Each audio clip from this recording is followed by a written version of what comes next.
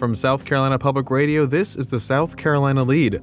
I'm your host, Gavin Jackson, and this episode was recorded on November 16th, 2023, from South Carolina Public Radio Studios here in Columbia. You're going to hear that date again because we are taping this in advance because of the Thanksgiving break. But this episode features part of my conversation with Lexington Republican Senator Katrina Shealy. We talk about the JFK Profile and Courage Award that she and the other sister senators won for their stance during the abortion debate. We also have a two-way conversation between South Carolina Public Radio reporters Maayan Schechter and the Russ McKinney on judicial reform that is being debated in the Statehouse. Russ has another piece on the future of the energy industry in South Carolina. And don't worry, Scott Morgan is here. He's looking at a Greenville County ordinance on protesting. I'm not even really hosting this podcast because I'm on vacation, which is not really vacation. But folks, tell us what you're up to. It is Thanksgiving week. Gobble, gobble, gobble. If you need a break from your family members or if maybe things got a little too heated during Thanksgiving, give us a shout, 803-563-7169. Unlike your family, we're always here for you. It's like Olive Garden up in here. And we won't yell back directly at you, 803-563-7169.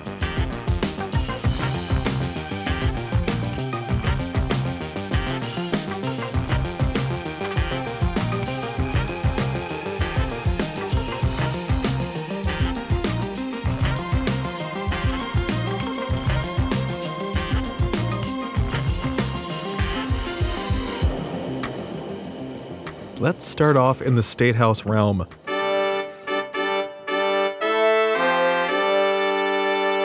I want to visit an interview I did recently with Lexington Republican Senator Katrina Shealy. Folks who have listened to this podcast know that she is one of the most vocal opponents to the near total abortion ban bill and the current 6-week ban law. She, along with the other 4 female senators, Republicans Senator Sandy Sin and Penry Gustafson, Democrat Margie Bright Matthews, and Independent Mia McLeod, worked together along with Democrats and a few Republicans to block the near total abortion ban bill that was passed by the House. Both of those took place last fall, and that killed that special legislative session, as well as earlier this year when the bill made it back from the House to the Senate. Now, they couldn't defeat the 6-week ban, however, but they were awarded the JFK Profiles and Courage Award, which is for public servants who make courageous decisions without regard to the personal or professional consequences they may bring. I started our interview on This Week in South Carolina with Katrina Shealy by asking her if she viewed her actions as courageous at the time. I don't think I was any more courageous or did anything that I wouldn't have done anyway. I think what we showed more than anything else was how we could work together across party lines. It wasn't so much about the issue as it was the fact that 5 women from different parties with different views. We don't all feel the same way about that issue. Some of us are more pro-choice than the others. Some think we should have, I introduced a 12-week bill and some want, less time. More time. They want first trimester, 15 weeks. Some want more. We're all pro-life. We all believe in that there should be an opportunity for the, baby born. Nobody thinks that we should use abortion for birth control. There's none of us that believe that. And we've been pegged with being baby killers and all this stuff. And that's not true. We don't deserve that. But I don't think any of us did anything courageous. We did what we thought was right. But, the fact that we received this award is a great honor. And I don't think there's anybody in that chamber, had they been given the opportunity to receive the JFK Profiles and Courage Award, would have turned it down for any reason. Now, Senator, the crux of that debate was a near total abortion ban bill that the House passed that y'all helped block in the Senate, along with some other Republicans, some male Republicans. What limit would you support? Where do you see, what would you have supported? The 12-week, we were at 20 weeks as a state, and then we got kicked down to 6 weeks with the current bill that was upheld by the state Supreme Court. Where do you fall in all this? I fall at 12 weeks, and I offered that amendment, and that amendment lost with the 21-23 vote. And I think that if everybody in that chamber would really step up and be courageous and vote their real convictions or how they felt when they talked to their wives and their daughters, I think we could have won that 12-week amendment. But people are afraid of the next election or what's going to happen. But I think you have to vote your convictions, what you truly believe. And, women's health care in South Carolina is we're just at rock bottom. And, how we take care of babies after they're born, it's abysmal. That's the word I used in my speech. We don't take care of children after they're born. We worry more about how women carry the baby before they're born. And I think it's time for men and legislators to let women make health care decisions for themselves. Now, do I think full-term abortion should be allowed? No, I don't. I don't think a third trimester, I don't think those are right, because by then you should know, what you wanted. But we are being ridiculed for something that I don't even think people understand, and they're taking it out of context. Yeah, I mean, you've been censured by the Lexington County Republican Party. Are you facing any Republican challengers? I mean, y'all are up for re-election next year in 2024. What's it like between you and the other Republican females, Senator Sandy Senn and Senator Penry Gustafson? Senator Senn already someone has announced to run against her, and someone has announced to run against Senator Gustafson. As of yet, no one has announced to run against me. I'm sure there's, someone back there, waiting to come out. And that's fine. Everybody deserves the right to run. They should just run for the right reasons. If you look at my record and the things I've done over the last 11 years, I have passed more legislation to help children and families than anybody else has ever passed in that legislature. So they got to run against my record. And my record stands on itself. Senator, do you think this is an issue that's a winning issue? I mean, I know different areas have different beliefs and are more conservative in other parts of the state, but, when you hear folks like Congresswoman Nancy Mace from down the Low Country talking about how this debate needs to shift for Republicans to win, when you see referendums failing in other states, when you see other issues failing related to this, when you hear presidential candidate Nikki Haley talk about a consensus approach versus a 15-week ban, how do you see this debate playing out at the election booth next year? I think that once people get behind that curtain and vote what they really believe, I think that you'll see how it turns out. I think if we would let the people vote on this issue, which, the legislative makeup is not to the point where we're going to let people vote on it, because I think they're afraid of what the outcome would be. It's just like Kansas. You let people vote how they want to vote, and you're going to find out that it's not the way the legislature wanted. So I think that when people actually pull that curtain or get over in their little booth or whatever to vote, they're going to find out that what we did was the right thing.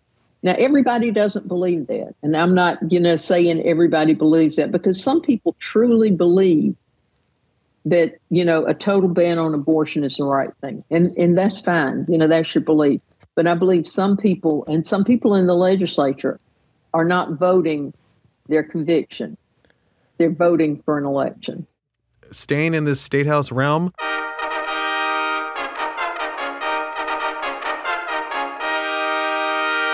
we are some 60 days away from the start of the second year of the 2-year legislative session on January 9th. And one big issue we'll be watching is reforms to the judicial selection and election process in our state. South Carolina, along with Virginia, are the only states in which judges are chosen by the legislature.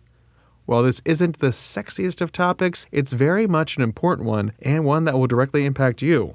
Now, I could go on about this, but Maayan Schechter spoke with the Russ McKinney for more clarity on what's at play here, and they spoke earlier this month. The selection of state court judges by the General Assembly was front and center at the Statehouse this week. A special committee that vets candidates for judgeships began the screening process for candidates, which the legislature will elect early next year. At the same time, a special House committee began a review of the process the state uses in selecting judges. Joining me is veteran Statehouse reporter, South Carolina Public Radio's Maayan Schechter. The legislature has started this process amid calls for changes. Will we think we will see any changes this year? That's a great question, and I think it still remains to be seen. I would never say never, but when you look at the fact that lawmakers are not in agreement right now about what exactly they want to do, there's so many recommendations and suggestions and ideas that have been floated out there. And then on top of that, next year is the second year of a 2-year session, which means any bill that doesn't pass both chambers and get signed by the governor dies for the year because a new legislature will be elected next year. And so it makes it a little bit more difficult to take meatier legislation on such a controversial topic and get it across the finish line. So will there be debate? Absolutely. Will a bill cross the finish line? Again, never say never, but probably more likely that'll happen in the next section. So what brought us to this point at this moment? So there are a number of factors. To start, the state Supreme Court's 3-2 January decision that overturned the previous 6-week abortion ban. And at that time, the court had one female justice, that was Kate Hearn.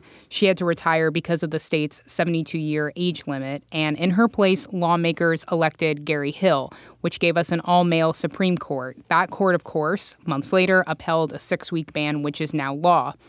Another piece is the release of a convicted murderer from state prison, Gerard Price, which was a culmination of a deal that was made behind closed doors between a lawyer legislator who sits on the legislature's judicial vetting committee, a solicitor, and a since-retired judge. And lastly, and I think this is important, public opinion about how judges are both vetted and elected, a responsibility, of course, that the legislature has turned. And ultra-conservative lawmakers have found allies in that reform effort from Democrats, solicitors, sheriffs, and even the attorney general. This week, the Judicial Merit Selection Commission, the JMSC, began a couple of weeks' worth of hearings over more than 80 judicial candidates. And they started with Justice John Kittredge, who's running unopposed for the next Chief Justice. Kittredge also testified in front of that special House committee created by House Speaker Merle Smith to figure out what, if any, changes to the process should and can be made. Here's a bit of what he told lawmakers. Now to the, I think, self-evident part, and this is not me, it's just simply things I've heard, and I'm confident each one of you have heard this multiple times. Allow the governor, the executive branch, to appoint members to the JMSC. Giving the executive branch a voice in the selection process will go a long way in addressing the present debate. Maayan, what changes do you think lawmakers are seriously considering? Well, there's several ideas out there, ranging from removing lawmakers completely from the process, removing a 3-candidate cap that JMSC has, giving the governor appointment powers to the JMSC, overhauling how the state picks magistrate judges since they're just appointed and approved by the governor and the Senate, respectively. There are a lot of recommendations, suggestions, ideas, but no one is necessarily in complete uniformity about what to do quite yet. And I don't think completely removing lawmakers from the process is going to be part of it, correct? Right. And I don't hear lawmakers loving the idea of even removing themselves from the JMSC. Here's what one lawyer legislator who sits on JMSC, Lexington Republican Representative Micah Caskey, had to say. I think one of the problems in this discussion is the absence of information. I would be remiss if I didn't observe that consistently I hear the loudest advocates for change be coming from the individuals who can't find the time to make it to JMSC hearings, who in fact have never sat through a JMSC hearing. The process is much more extended than certainly pay-for-play bloggers would have you believe, and even some elected officials would have you believe, because they skip over parts about the citizens' committees. They skip over the part about the bar's judicial qualifications committee. They skip over the part about the invasive nature of the JMSC process. And Justice Kittredge also made suggestions this week that I think lawmakers could get behind, such as mid-year surveys of judges, perhaps even giving the governor an appointment or two to the JMSC. But where I think there could be movement, maybe not next year, but maybe in the next legislative session, is tightening up the magistrate system. It appears the governor, who recently asked for more documentation when magistrate candidates come before him, and the House would agree to that at the very least. The Senate, on the other hand, which confirms magistrates, is another story.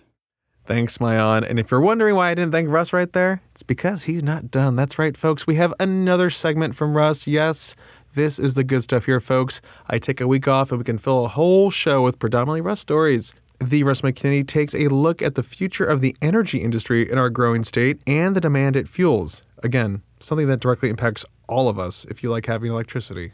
For several days around Christmas last year, South Carolina experienced record cold temperatures. The three major utilities that serve the state, Dominion, Duke, and Santee Cooper, struggled to provide enough electricity to meet customer demand. Here's Dominion Energy South Carolina President Keller Kassam at a recent state legislative hearing. On Christmas Eve and Christmas Day, particularly Christmas Eve, we had to go and have rolling blackouts on our system. All three of the utilities that are here, we failed. At that same hearing, Michael Callahan, president of Duke Energy Carolinas, delivered what he called a simple message. We need power, and we need a lot of it, and we need to take action today. Utility officials say that the anticipated growth in the state over the next 10 to 15 years could happen at a faster pace than their ability to generate the needed power. They would like to see increased pipeline capacity for natural gas and to be on the same page with the State Public Service Commission, the body which regulates them when it comes to meeting future needs. South Carolina's booming population growth and record-breaking economic development is also forcing state leaders to consider actions that will ensure the state has the capacity to meet its energy needs over the next decade. Governor McMaster has formed an interagency group of state agencies to assess needs, and House Speaker Merle Smith has created a special committee charged with drafting legislation aimed at ensuring that the state doesn't hinder additional power generation with undue utility regulation. Smith says the situation has reached a crisis point. Providing for the energy needs in South Carolina is going to be our paramount importance, not what type of generation we create. Smith and others say to ensure a reliable electric grid, the utilities must be allowed to continue to rely on a diverse mix of energy generation. According to the State Office of Regulatory Staff, electric power is generated about equally from three major sources: nuclear, coal, and natural gas. The utilities have all embraced moving toward cleaner and renewable sources for energy generation.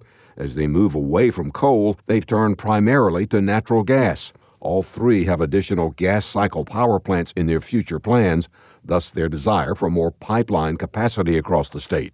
John Tynan, president of the Conservation Voters of South Carolina, recently urged lawmakers to make sure the utilities don't forsake their commitments to emerging clean energy sources by relying too much on large gas-powered generation plants that can have lifespans lasting decades. We could be sitting in situations like we are with coal right now, where you have all these utilities looking around saying we have millions, if not billions of dollars of stranded assets that are on the backs of the ratepayers, and we don't know what to do with them, right? And so, again, being intentional and being thoughtful as we move forward. Rather than rushing to those mega projects, let's look at what the alternatives in the market space and the energy space might be. The Republican leadership in the State House of Representatives has sent a clear message to the Public Service Commission on the matter. House Speaker Smith is calling for what he calls a serious examination of the PSC. I think that they're becoming an impediment. They're becoming a little bit hostile to a new generation and to programs that are occurring, that are being presented to them, and it's time for us to take a strong look at them. All 7 members of the current PSC were elected by the legislature following the costly collapse of the VC Summer nuclear project in 2017. At that time, many lawmakers faulted the former PSC for lax oversight. House Speaker Smith says he believes the current PSC overcorrected and may not be as receptive to the need for new power generation as policymakers would like.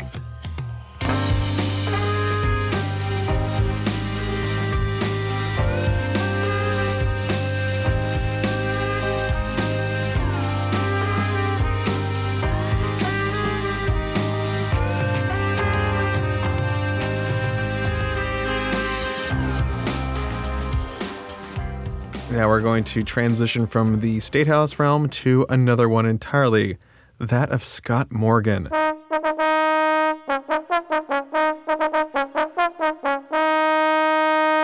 one of our ride or dies. That's right, Scott, who was just up in Charlotte the other day with producer Sean, picking up several awards from the Radio, Television, Digital News Association of the Carolinas on behalf of South Carolina Public Radio. That's right, round of applause to all of our winners, all the work they do. AT. Yeah, he made me say that. Now, Scott brings us this local story out of Greenville, looking at the county's attempt to handle police calls over protesting at an abortion clinic and the First Amendment ramifications. The Greenville Women's Clinic is one of the few places in South Carolina where doctors perform abortions.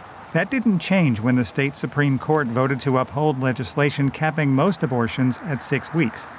Neither did the presence of demonstrators. Who's going to help the people coming in? Who's going to keep them safe? Who's going to cover up the hateful harassment coming over the fence when men are screaming and calling them whores and things over the fence. The clinic sits on Grove Road, where the posted speed limit is 35 miles an hour. Few drivers are obeying it, and the clinic has few places to park. So getting to it means walking close to traffic for 3 to 4 minutes on a grassy right-of-way without sidewalks. You shouldn't be yelling at anybody over a fence. Can you imagine how traumatic that must be for somebody, especially like a little... Demonstrators gather here almost daily to either defend or lament what the clinic stands for. Less frequent, but still common, are confrontations that can turn physical.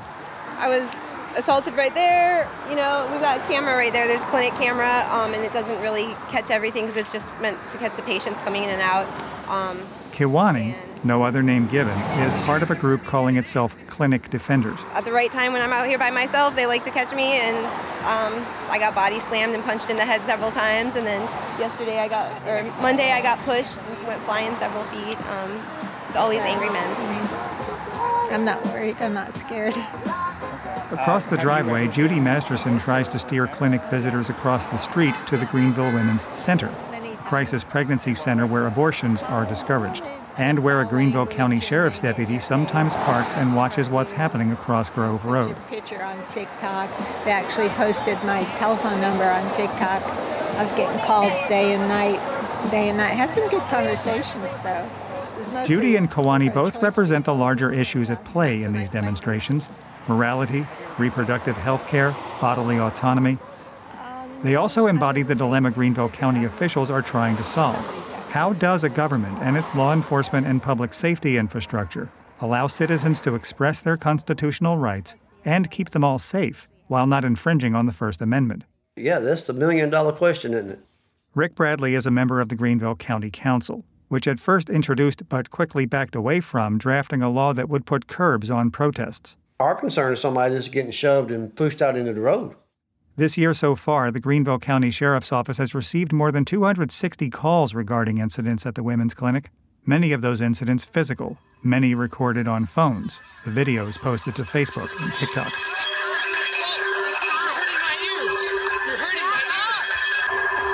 For sheriff's deputies like Scott McKinney, a lieutenant who often sits across from the clinic, these videos can be helpful evidence in an arrest, but they can also leave him with little to work with. I can tell you that all videos get reviewed by 3 people. They get reviewed by the investigator, they get reviewed by me, and they get reviewed by the magistrate. At the time we spoke, McKinney had brought 62 cases before a magistrate, a necessary step for getting an arrest warrant for an incident an officer doesn't witness personally. Of the 62 cases we've had out there, and we've presented every one of them to a judge, we've only been granted 6 arrest warrants. That disparity in cases brought versus arrests made can happen when a magistrate feels there's not enough evidence to justify an arrest warrant. It's called a quantum of proof. It's a certain amount of evidence or a certain amount of certainty that that person actually committed a crime. Seth Stoughton is a former police officer who now teaches law at the University of South Carolina. And the threshold is, would a person of what's called reasonable caution think that there was a fair likelihood that this person had committed a crime? But legal definitions and discretions don't assuage demonstrators on either side of the Greenville Women's Clinic's driveway. All the demonstrators I spoke with say they wish the sheriff's office could do more to make them feel safe from extremists who occasionally walk onto the scene and threaten them. The sheriff's office and Rick Bradley on the county council agree that anyone demonstrating anywhere in Greenville should feel safe. But Bradley worries what it might take before there's a good solution in place, now that a recently considered ordinance to set limits on demonstrations has gone back for council review. Now we're back to square one. What to do? I don't have an answer, but we will still be looking. The sheriff's department's trying to figure. Got to be a peaceful. And if we can't make it peaceful, where do you draw the line? Are we waiting on somebody to get killed? Thanks, Scott. If you want to read these stories and more statewide news, check out southcarolinpublicradio.org.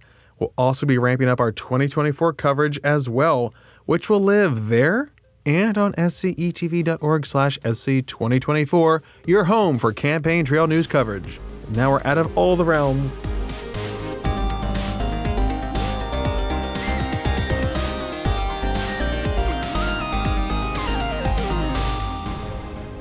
Welcome to the wind down section, our little break from the news, and we're glad you're here in this realm, right, AT? Yes, I'm glad we're in this realm. In this realm, I'm a paladin mage. I don't know. I can take any form that my mind is set to. Yes, that's right. Oh my God, Ditto Head. Oh, who knows that? That's a South is Spooky reference. If anyone knows that reference, please call in and love it. Yes, I am Sylvester from Looney Tunes.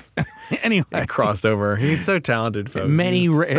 So many realms. He's got his foot in a lot of realms. Anyway, speaking of realms, the Hopper is a realm in and of itself, That's Gavin. the truth. Are you ready for some calls? Okay, we're going to do some calls. I'm putting an S on it because both are short. So are you ready? Yeah, sure. Okay, here's our first. Sure, S. S, short. Here we sure. go. Are you ready? Sure. Realm. Hello, this is Amanda in Greenville, South Carolina. I am currently sitting in my car on this rainy November Saturday morning and listening to the SC lead. And I just want to say that I deeply appreciated the wildly unexpected Queen Anne tangent that was in the wind up of this episode, or wind down. I always wound up because I'm a history teacher. So the fact that, of all things, Queen Anne and the War of Spanish Succession came up during this podcast just tickled me to no end. I feel that Queen Anne is a fascinating woman who doesn't get nearly enough credit. So having her name check filled my heart with joy on this dreary November morning. Thanks, and that's all. Amanda from #YeahThatGreenville. Oh, love that. Calling on a rainy November Saturday. November rain. Yeah. Oh, November rain. Thanks for calling, and look at that support. Love that from our teachers. She probably loves realms. Maybe we need a big, talking about Queen Anne. Big realm Empires, Imperial. Maybe we need that Monarch podcast we've been throwing around. But she's definitely big into chambermaids. I love definitely. Queen Anne was fascinating too. When I was looking her up, I was like, "Oh my gosh! Why don't we know more about Queen Anne?" Gavin fell down an absolute monarch spiral. Yeah, spiraled into this. I ate the toast and I became very tall, and then I ate something else and I got small. Yeah, it was all an allegory for drug 10 feet use. Tall. I think. Sorry. Just spiraling over here. But thank you, Queen Amanda. Queen Amanda. Oh, she got a nickname. There you go, Queen Amanda. That's how you get a nickname, You got to call back, okay? You got to call back. You got to be timely. Liege. My liege. My lord, my liege. You have my sword. Thousand apologies. I give you my fealty. Anyway, Amanda, thank you so much. Gavin, are you ready for another call? Sire. This is what put the S in calls, okay? We're going to do it right now. You know what else starts with S? What? Shire. It's... You know what? Shire. That's a really Sire. good... Shire. Who knows? He is a sire. I think it might be Al-Shire. Who knows? Al-Shire. I don't know. I'm not sure. I think that's what it came from, and we got Ellis Island on that one. You know what I mean? Anyway, Gavin, are you ready for this next one? Al-Shire. There we go. That's yes in English. Okay. Hey, Gavin AT. It's been a while. It's correspondent Kevin, but I just had to call in and relay a few things. I was at All Good Books the other day for the Walter Edgar's Book Nook reveal, and I ran into the one, the only AT. He is a real person. He does exist. I was a little starstruck. Didn't know what to say, probably fumbled my words, but there was a lot of powerhouse ETV people in there, and met Sean too, along with Alfred and Walter, of course. So I just had to say hello again. It's been a while. Got through Halloween, getting ready for Turkey Day, and then we're going to gear up for Christmas. And yes, the Christmas tree and the lights are already up, as it should be. Y'all be good. Have a good day. Correspondent Kevin with the dispatch from Columbia here, the capital city, with a run-in with the A.T. Shire. It was so much fun to bump into Kevin. We took a picture together, and it's another named caller. Love it. Yeah, this is great. This big names up in this one. Big names. And of course, I would be the same, very intimidated by you. Remember the first time I met your wife? Yes. Caitlin, she ran across the art museum here to talk with Gavin. Is that him? Boom! I have a picture of it. She's like so up. It's crazy. And now she knows me. She's like, get this guy out of my house. Yeah. Is Gavin going to stay for dinner? Huh? He just comes and drinks beer. He just takes. He's like these cats. These cats. I love that you have. Cats. They love me too. Anyway, Kevin, you bringing up that you have the Christmas tree up the already. Lights are up. Yes, Christmas time is here. Mariah Carey has thawed out. She's been woken from her deep slumber, and she's been kept next to Walt Disney's head. But what I want to talk about here is this last episode prior to Thanksgiving right now. I think that people are lying to themselves saying that they like Thanksgiving. I think America as a country wants to go from Halloween immediately to Christmas. They do, but people like me say, stop right there, Toots. Yeah. You are going 95 and a 35, and it's a school zone. Gavin is a turkey truther. Oh, God, I love Thanksgiving. I just think as a people, we need to admit to ourselves that we are done with Thanksgiving. It's not fun. It's not fun. You are anti-Thanksgiving food, therefore you feel like good. this is your way of getting rid of Thanksgiving. Turkey, if word you're not gets wrong. out that you're we not are wrong. anti-Thanksgiving, do you think how anything's podcast going to Do you know what my dad's going to say? My father is going to be so fast. I think turkey is a bad bird. It's not good casseroles like we covered last Ben episode. Franklin wanted to be the nation's bird. Yeah. We got this boring eagle. Could you instead. imagine the Philadelphia turkeys? Oh, I wish. I mean, they kind of are. Am I right? Calling 803-669. We're only best you record guys in the get league. it right. Oh, who knows? They're playing the Chiefs on Monday night, so who knows how that's going. Oh my gosh, America is going to crumble. You're gonna. I love that you're going to have to watch that. What do you mean? Is she going to be there? I don't know. Is she? We're not going to name. She who must not be named. Yeah, Voldemort. Taylor? I don't know. I don't keep tabs on them. You know what I mean? I'm kind of over it too. I mean, I'm letting them do their thing. Like, I don't keep up with celebrity news. Like, it's just not my thing. Some people obsess about that stuff. Mm-hmm. I don't care about these people in real life. I'm fascinated by the machinations. There you go. Yeah. Machinations. The Machine Nations, which is a whole different podcast. Well, don't even get me started on that, okay? Machine Nations. Gray goo and singularities. Sometimes I pop on dailymail.com just to have an idea of what the rest of America is thinking and talking about. For the most part, I'm too busy reading all the sad news. Yeah, we love the sad for the pod. Which is why people escape and follow For the celebrity pod. news. I get that, but I think it's just terrible. Let them be. Stuff. Let them work. Let them live, as Ali Robertson would say. God, what a wedding. I have seen, because I've been forced to by Maayan Schechter and Amy The Machine Crouch. Nations. They make me know stuff about these people, and so I was sent an update that Taylor Swift and Travis Kelce's parents, they are meeting at the Eagles-Chiefs game. And one thing I just want to point out is that they are from Pennsylvania. They're from the Philadelphia area. Whoa. If they show up in Chiefs gear, then that is an absolute Benedict Arnold turncoat. Their word means nothing at that point. Games in Kansas. It's in Kansas City? It's in Kansas City. Wow. Doesn't matter. You got to wear your birds gear. I know. I'm just making sure, because if it was in Philadelphia, there's no doubt what would happen. If people want to keep up with it, what's the harm? I just think I'm just bored at this point. Sure. Let's get a new thing for everyone to talk about. A baby. Maybe they get a baby. We can be like, oh, God. The wedding. That wedding. Could you imagine the wedding? If they had a baby, there's no doubt in my mind, this is the last thing before Gavin reads the credits.